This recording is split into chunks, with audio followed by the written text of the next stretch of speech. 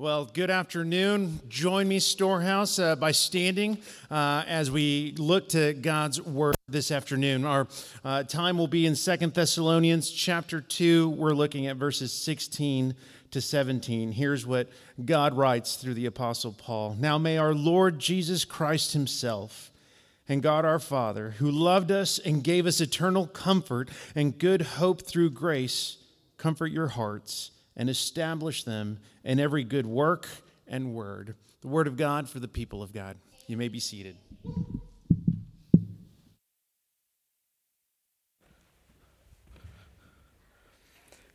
Well, good afternoon. Thank you for that. Yeah. Hey, how's it going? Today, if you didn't hear our pastor, that's Pastor Marco right there. We're going to be in 2 Thessalonians chapter 2. Verses 16 to 17. My name's Alan, and I am one of the writers and teachers here at Storehouse. If it is your first time visiting us, welcome. It is an honor and privilege to be able to serve you in this way as we explore God's Word together. But do us a quick favor. Before you leave, swing out over there at the lobby and fill out a Connect card. On that Connect card, you put down your contact information. Maybe you have questions about our church. Maybe you need some prayer. We would be more than happy to come alongside you and answer those questions and pray with you. And we would really love to get to know you too. So maybe take you out to lunch, dinner, or breakfast, whatever it is.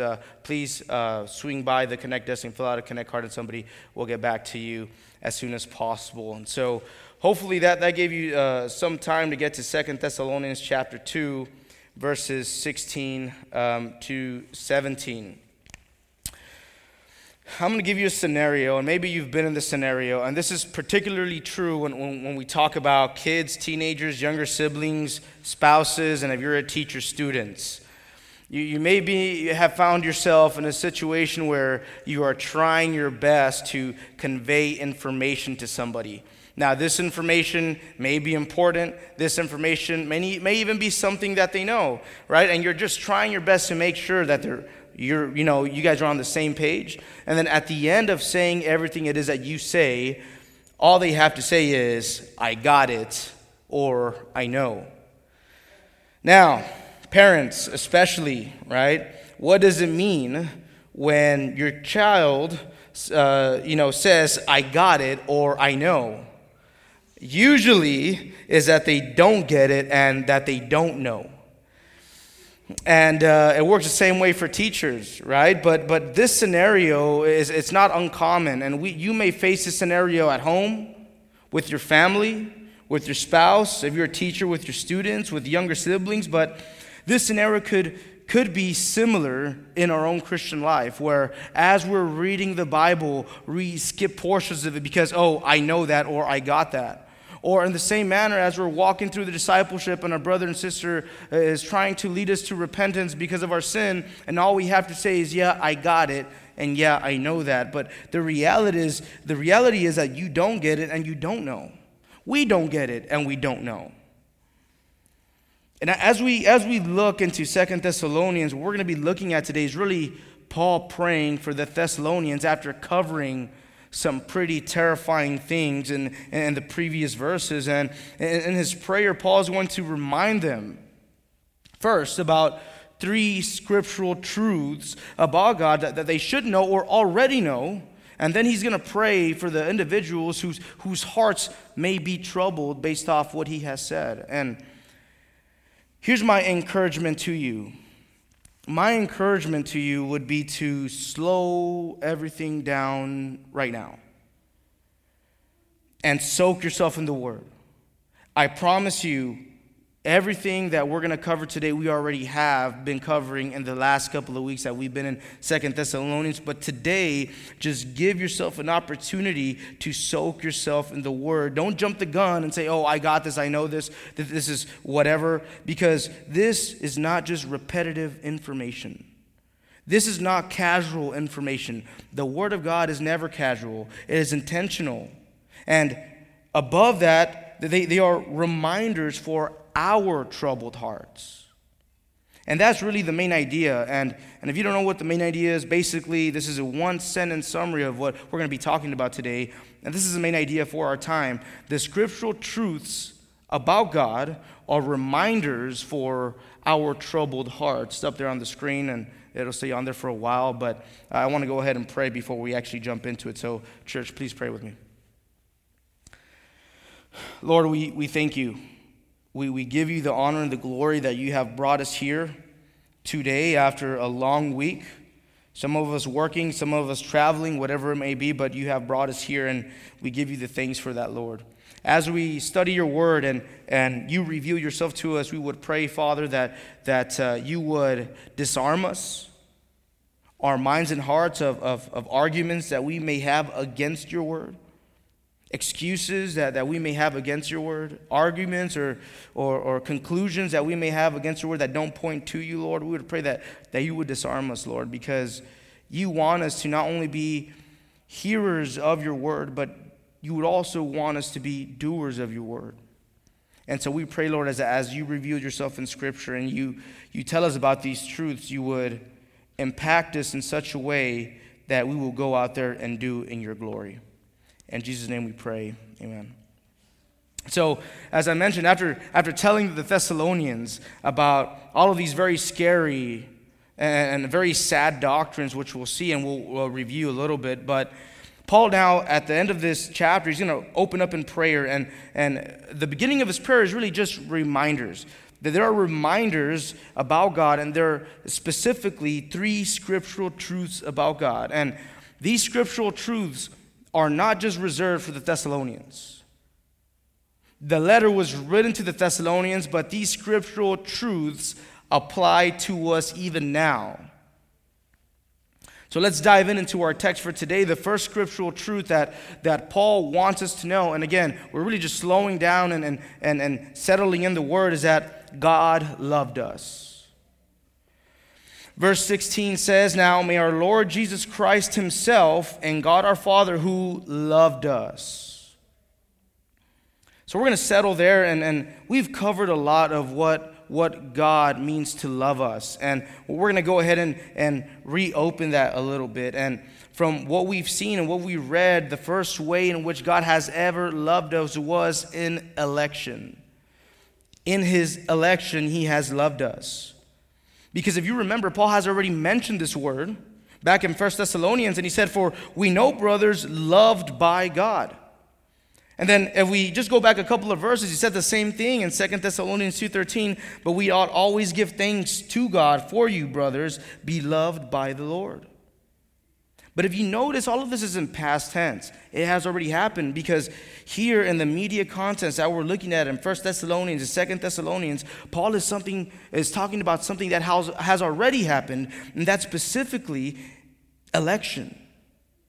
If we go back and read these verses, right? 1 Thessalonians 1:4 says, "For we know, brothers, loved by God, that he has chosen you." 2 Thessalonians 2:13, "But we ought always give thanks to God for you, brothers, beloved by the Lord, because God chose you as the first fruits to be saved." That is election, that God chose you before the foundation of the world to be saved. That before you ever did anything right or wrong, you were elected to be saved. Before you even a thought on your parents' mind, he had already elected you to be saved. That is the love of God for you. But his love is not solely restricted in past events, as we'll see, because another way in which God loves us is displayed in his death. If we go back to Romans 5:8, and I know I've used this verse a couple of times already, but I'm convicted in that this is the quickest presentation of the gospel that Paul has ever said. And this is what he says: "But God shows his love for us, and that while we were still sinners, Christ died for us." This word "died" obviously is in the past tense, and it really is Jesus' once for all sacrifice on the cross. And so, how has God loved us? If we probe the question, well, he died for us while we were still sinners. That means while we were in rebellion towards God. He died for us. And so we see clearly here that it's not only election, but he did something. He died for us. Because it's one thing for God to elect us and leave us to be, but no, he elected us and came into this world. He took on flesh and died for us while we were still sinners. And so not only does God manifest his love for us in his election, but he manifests his love for us in his death. And then there's one more way in which he shows his love for us. Of course, there's more, but we're just covering these three because it's immediate to our relationship with him. And that is, God loved us in his indwelling. If we go back a couple of verses before Romans chapter 5, verse 8, he unpacks this, and this is what he said, Romans 5:5. God's love has been poured into our hearts through the Holy Spirit who has been given to us. This word poured, again, is in the past tense, which means to gush forth, to shed, to spill. And though this is something that happened at the moment of our salvation when we came to Christ, this is exactly what happened. The Lord spilled forth the Holy Spirit as a demonstration of his love. We can also view this as a present tense, not just past tense. Because not only can we look back at the cross and say, well, you know what? God does love me, but we get to enjoy the fruit of that sacrifice on the cross, and that is the Holy Spirit. So not only does God manifest his love for us in the indwelling of the Holy Spirit when we came to him, but the Holy Spirit is a present reality of God's love for us right now. So Christian, God loved us and loves us. He loved us in his election for us. He loved us in his sacrifice for us. And he loves us in the indwelling of the Holy Spirit for us. And we are marked by the mark of love of the Holy Spirit. And that we are his and he is ours. That's a scriptural truth. God loved us. But that's only one scriptural truth. And Paul here is just, going doctrine after doctrine, attribute after attribute, because he does not only say that he loves us, but if we keep on reading here, he says he loved us and gave us eternal comfort. That's another scriptural truth. God gave us eternal comfort. This word eternal comfort, eternal referring to everlasting, having to do with eternity. And this word comfort is really the literal definition of what we know to be comfort. And so really this is comfort that has to do with eternity. It affects our eternal lives. But I want you to notice real quick how Paul talks about this comfort. He says, and gave us eternal comfort, as if it's something that has already happened. It's not the comfort where, one day God will come and comfort us, which will happen, and the Bible does talk about that. But here in the immediate context, we clearly see that Paul talks about it and with conviction that is something that has already happened. It's not pending comfort. It's accomplished comfort. God has done this for you and for me. He's done it for us. But the word here, surprisingly enough, that gives us a little bit more insight about this eternal comfort is actually the word and. We see who loved us and gave us eternal comfort. This word and gives the idea that this eternal comfort comes from the love that he has for us. So he loved us and he gave us eternal comfort. So in other words, this eternal comfort is the outworking or the fruit of God's love for us. It is God's love is a foundation, and out of that foundation springs forth this eternal comfort. He gave us eternal comfort. So now the question is, well, what exactly is eternal comfort? Well, we could talk about a lot of things of what it pertains, because eternal comfort is not just one word meaning. But from the top of my head, there are at least two things that are involved in that eternal comfort. And the first one is the forgiveness of sins. The forgiveness of sins, that gives us great comfort. It is not only great comfort, but it's eternal comfort, because when God has forgiven us of our sins, we are forgiven. That affects our eternity. If we go quickly back to Psalm 103, verses 10 to 12, this is what the word says. He does not deal with us according to our sins. He does not repay us according to our iniquities. For as high as the heavens are above the earth, so great is his steadfast love for us. We see that steadfast love. That is the foundation. So what does he do out of that love? Which says, towards those who fear him. And then verse 12, as far as the east is from the west, so far does he remove our transgressions from us. That is eternal comfort. Christian, when you are forgiven, you are forgiven. You cannot out-sin God's grace. The Apostle Paul said himself, while sin abounds, grace abounds that much more.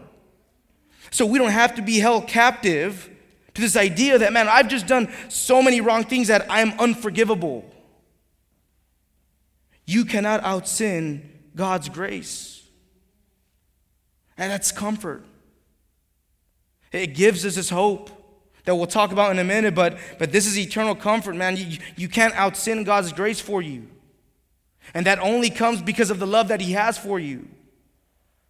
But secondly, another thing that we could take great comfort in is our secured salvation. Our secured salvation. John 10:28, from the words of Jesus, I give them eternal life. If we could somehow lose our salvation, why is Jesus saying eternal life? He could have said, I give them pending life. But he does, and he says, I give them eternal life, and they will never perish. Never.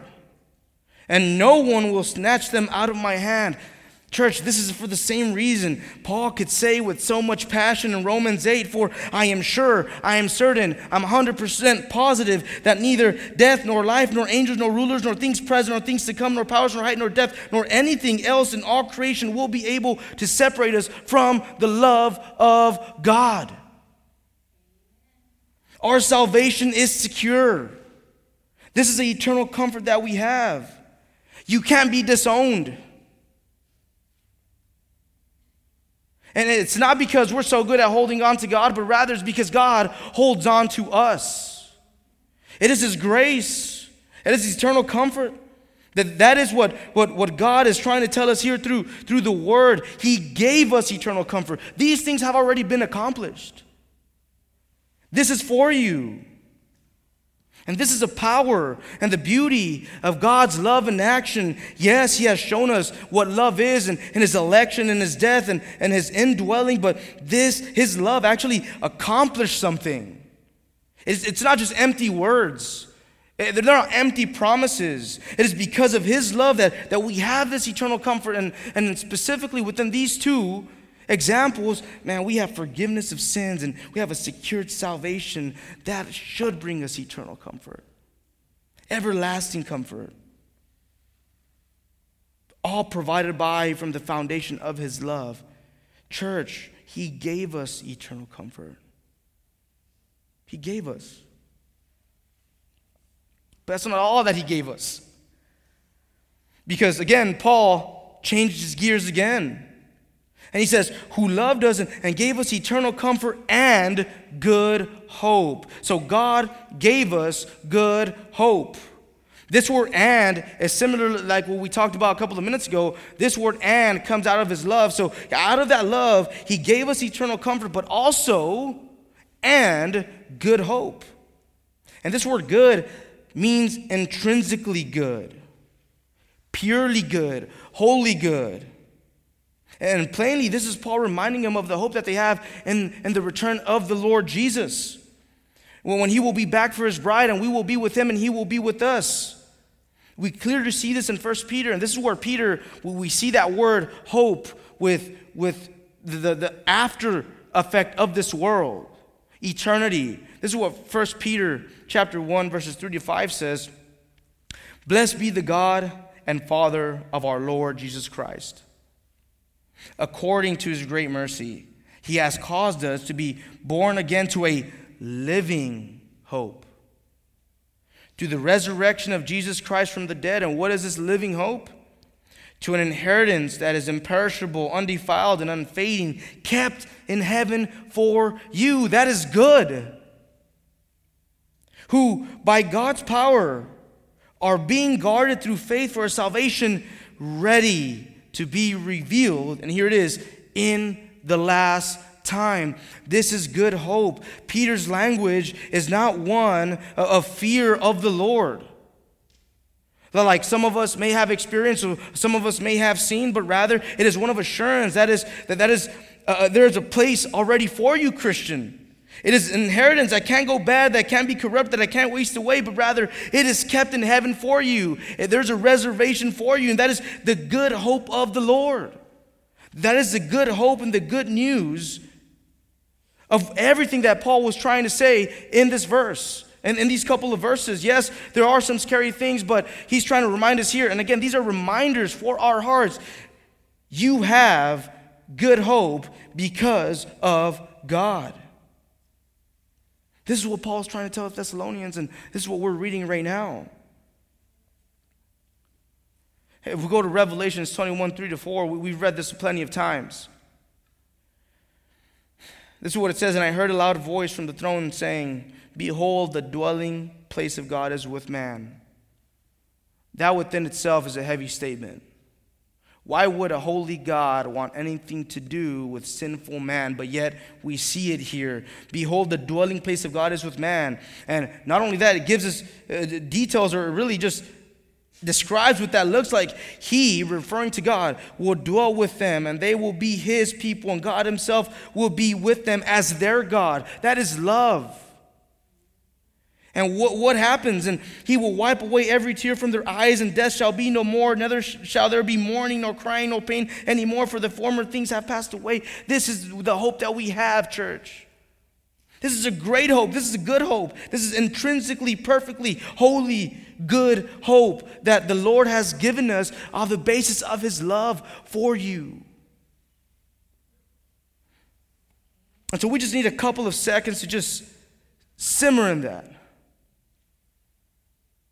Because we just talked about how much God has loved us and how much comfort that he has given us from that love, and now this good hope, and we just need to be reminded.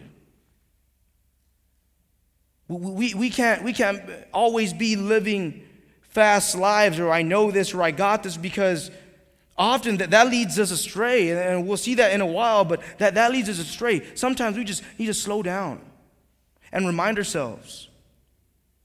And this is what Paul is trying to get to the Second Thessalonians to understand in Second Thessalonians. We need to be reminded of these things. We can't just be hopping to the next without any care, but these reminders are for you, church. It's not useless information. It's not casual information. It is intentional information from God to you. And so after reminding the Thessalonians about these truths, now he's going to pray for the church. And this is where we get a little bit more practical. And as you may know, we could all be praying for different things, right? We could be praying in thanksgiving, giving thanks to God. We could be praying to be heard, right? Or in other words, to vent towards God, right? But usually when we pray, it is often an indication of a need. Often prayer indicates a need. And by Paul's prayer in verse 17, which we'll look at, it sounds as if the Thessalonians had troubled hearts. Troubled hearts. And in a general sense, I mean, that could mean anything, but if Paul is praying for them in such specific ways, then, as we'll see, then it could mean that the Thessalonians are lacking in these areas. And so if we look at verse 17, right, he just finished reminding them about everything that God has done for them, verse 16, but now he opens up in 17, now may Lord Jesus Christ himself comfort your hearts. This word comfort is better translated to encourage. Now may our Lord Jesus Christ himself encourage your heart. So given what we've said, then that could mean that some of the church had troubled hearts, yes, but more specifically, they had discouraged hearts. And it's very easy to see why these Christians were discouraged. I mean, these past couple of weeks, man, we've been hitting heavy doctrine after heavy doctrine. We talked about false doctrines. We talked about hell. We talked about judgment. We talked about the Antichrist. And who wouldn't be discouraged after all of that? Even now, we get discouraged. Yes, with the things around us, but more importantly, we get discouraged with the things that are in the Bible. More specifically, as we've covered, God's love. Well, what do you mean? How does God's love bring discouragement? Well, I work at a middle school, and right now we're in the strength and conditioning program.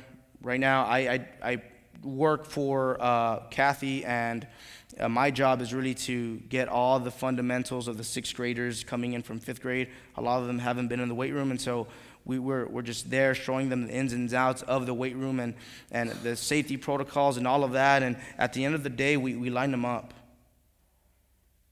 And we tell them, we have all of these safety measures, and we do all of this because we love you. Because we love you. And we do. Us coaches, we love our kids. We love our athletes. We have a motto. We coach them up hard and love them up even harder. And when we say this, love you guys. We love you. We don't want nothing bad to happen to y'all. Some of them laugh, right? Some of them look around at each other. Some of them giggle. But in reality, research shows that giggling, that laughing is a coping mechanism. It is no different than stuttering. It is no different than making a joke out of a terrible situation. It is a coping mechanism. Now, why would it be a coping mechanism? Because for some of them, they have never been told that they're loved. They don't know how to cope with it. They don't know how to sit in that. Some of these kids have never been shown what love is.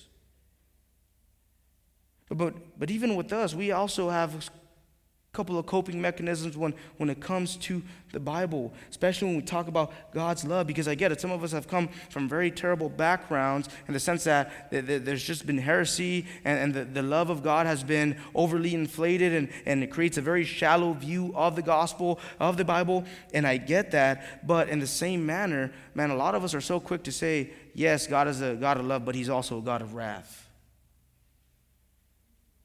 And if you were with us on Saturday in our Attributes of God class, we talked about the dangers of what it means to elevate one attribute over the other. And yes, right, we understand God is love. And yes, we also know that God is a God of wrath. But for a moment right now, we are talking about his love because there are verses in the Bible that specifically highlight a certain attribute. That doesn't mean that those are not present, but right now these are the ones that we're seeing.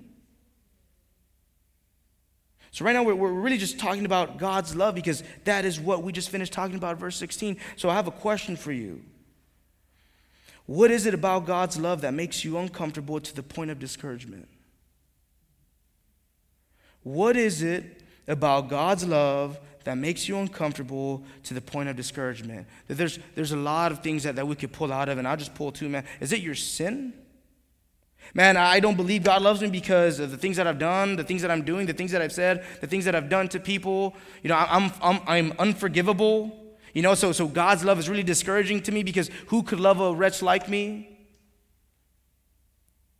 Is it past experience with earthly love? Man, I only love you as long as you do these things, but the moment that you start doing these things, I don't love you anymore. That is earthly love. And frankly, I am not here to answer those questions for you. That's why you have a community, or I would hope that you're plugged in a community, and that's where you could walk through these things. I am simply here to point you back to the good news and tell you, man, that God loves you. Regardless of what you say about yourself, the things that you may think, God loves you. Now the question is, how do you know that God loves me? Well, through his word, he's reminding us right now. Because when we come up here to preach Sunday after Sunday, a couple of people have been up here every Sunday, but we don't come up here to preach politics. We don't come up here to preach our opinions. We don't come out here and preach culture and the trends. We come here to preach Christ and Christ crucified. And we see right now that God is reminding us, God loves you. So yes, your heart may be discouraged, but I would encourage you to look to Jesus and really understand his love from what we covered. That's why those reminders are so important, because we could easily jump into the conclusion, I'm such a wretch, the Lord doesn't love me. But we clearly see here, verse 16, he's reminding us right now, church, that the scriptures that we're covering are not just for the Thessalonians. They are for you and me right now. So maybe you land in that camp. I have a troubled heart, and that is discouragement. Maybe you land in another camp. And that is, he says in verse 17, comfort your hearts and establish them. If for those of you that were here and you remember, a couple of weeks ago, a while back, we went into the book of James. And I told you, we're not really going to go from here to Dallas, right? But we're going to go from here to Edinburgh, right? And this is proof of that. Here, this word establish is the same one that James used, which means to strengthen. So if Paul's praying here for the Lord to strengthen them, establish them, then there must have been Christians in the church who were weak-hearted Christians. So maybe you don't have a discouraged heart. Maybe you have a weak heart. Now, that's not to mean, and that's not to say that you're not Christian or they weren't Christians, because again, the idea of this word is to reinforce something that is already there, to reinforce something that is present.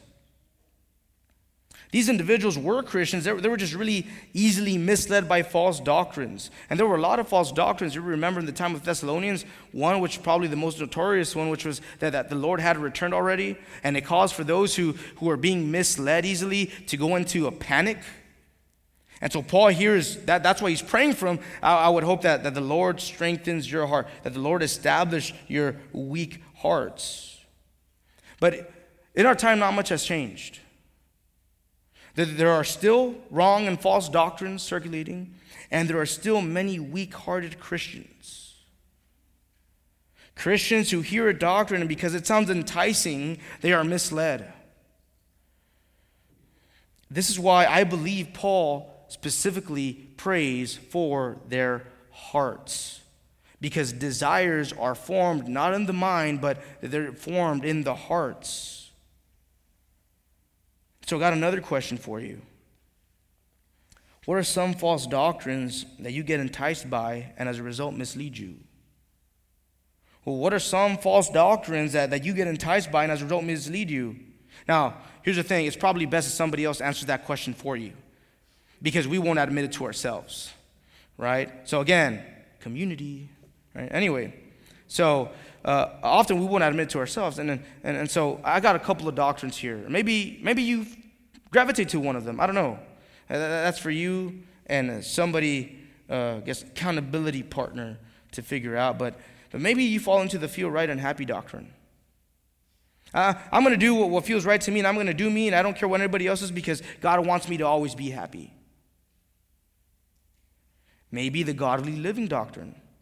If I live a godly life and I do the right things, man, if I just follow those 10 commandments, maybe, God will give me what I want.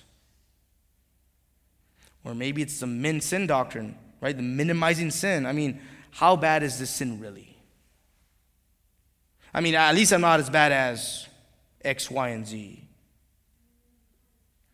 Whichever of these doctrines, and again, there's more, but whichever of these doctrines you find enticing, I want you to realize that at the center of every single doctrine, it is you who are at the center.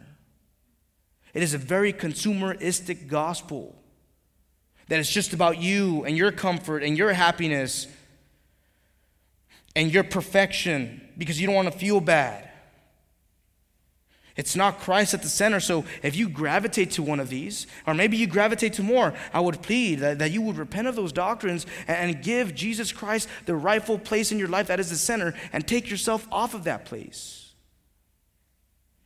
It is true, the kindness of God should lead us to repentance. So, church, what is it about false doctrines that seem more enticing to you than the gospel? What is more enticing than God's love for you?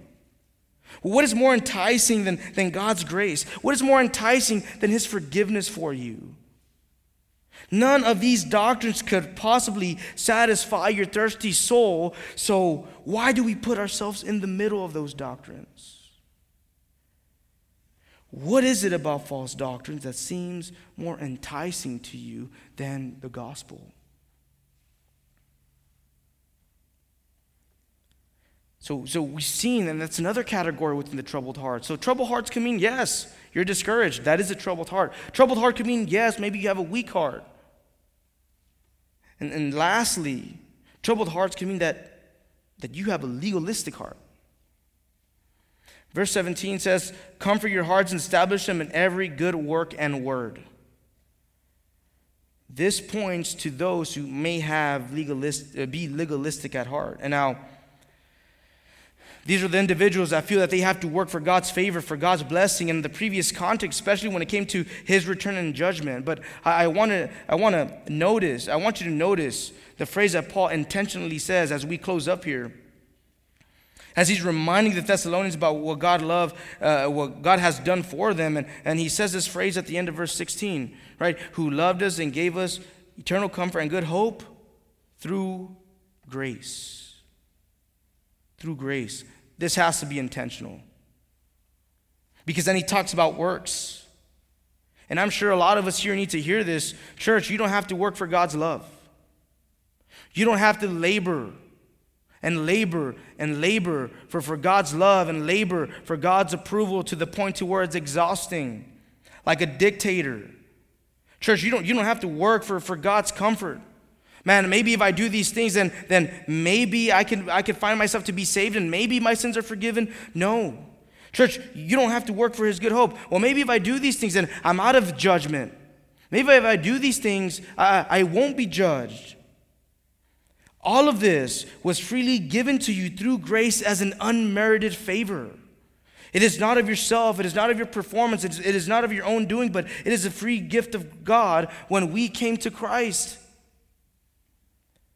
And so, because of this, in turn, we go out and we do. We go out and we work. Because he has given us this love, because he has given us his eternal comfort, because he has given us this hope, we go out and do. The works that we do, the good works that we do are not the basis of our salvation, but they're just the evidence of it. It doesn't work the other way around. I'll say it again. We don't work for God's love, God's comfort, God's hope. All of this is freely given to us. And we go now with all of that, all of this that we have, all of the encouragement that we have, all of the love, all of the hope that we have, we go out now and do. It does not work the other way around. But the same thing that I was telling you, people in those days believe the same thing that even some of us believe in and fall in route. Like, man, I have to work for God's salvation. Man, I have to work for God's love and comfort and hope. Well, no, all of that was freely given so that you could go out and do and make disciples. So you could preach about this love. So you could preach about this hope. So you could preach about this eternal comfort. You don't have to do anything. A regenerated heart, right? It's inclined to God's heart. And that doesn't mean that we don't sin. That doesn't mean that there's not battles. But those works we enjoy, and we enjoy them because everything else has been accomplished for us. It's not because we have to go and do these things. And that is a reminder for our troubled hearts, church. Whether you land in the discouraged hearts, weak hearts, legalistic hearts, whatever heart you kind of fall in, I want to tell you, refer back to verse 16 and remind yourself of his love. Remind yourself of his comfort. Remind yourself of his hope. These things are not in here just so that we could glance over, and that's why I told you in the beginning, we got to just slow down because it could be easy for us to just glance over everything, and then we wonder, man, why am I lacking in this area? Well, because you think that you know, but you don't know. These are reminders, beautiful reminders for us. And if you wouldn't consider yourself a Christian, thank you so much for coming and being patient here as we talk about all of these different doctrines and all of that, you know. But God's love even extends towards you. You're not here by coincidence. This is God's grace for you. And he brought you here today to hear that everybody has fallen short of the glory of God, Christians as non-Christians. Yet Jesus entered into human history to die for the sin so that we would be reconciled to God the Father. That's how much God has shown his love and his grace towards you by bringing you here. It is not a coincidence, but there will be one day when the Lord returns as a judge. And he will judge the living and the dead, and those not found in Christ will not obtain eternal life. This is what God has called us to repent of our sins. That really just means to turn away from our sins and turn to Jesus and to follow him and to pursue him daily. This is God's love towards you. It's no coincidence that you are here today.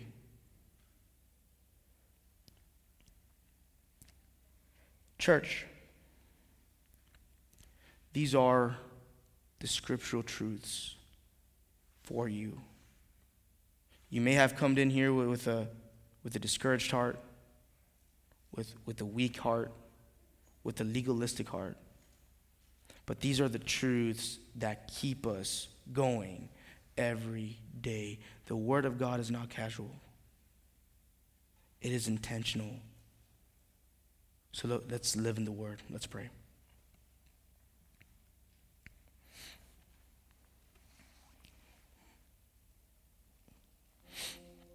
Lord,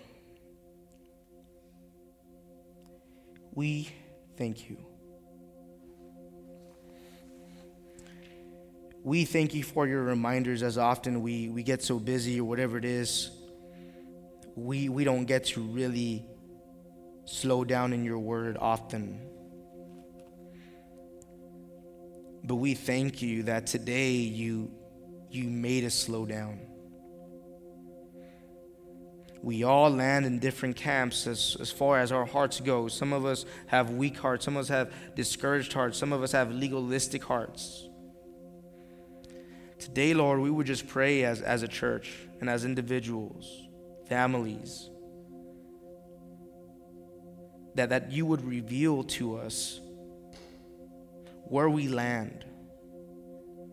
That we won't just take this information and go about their day, but it would really make us reflect on where we land, Lord. And once we do and reflect, we pray that those reminders that are often forgotten give us a fresh breath of your life into ours. We thank you for the work that you have done in us up to this point, Lord, but we keep on praying that and know that your work will continue. So, Lord, we pray, Father, that as we leave from here, you would be with us and convict us of those areas that we are lacking in, and you would give us the strength that you remind us with your word as you have done today.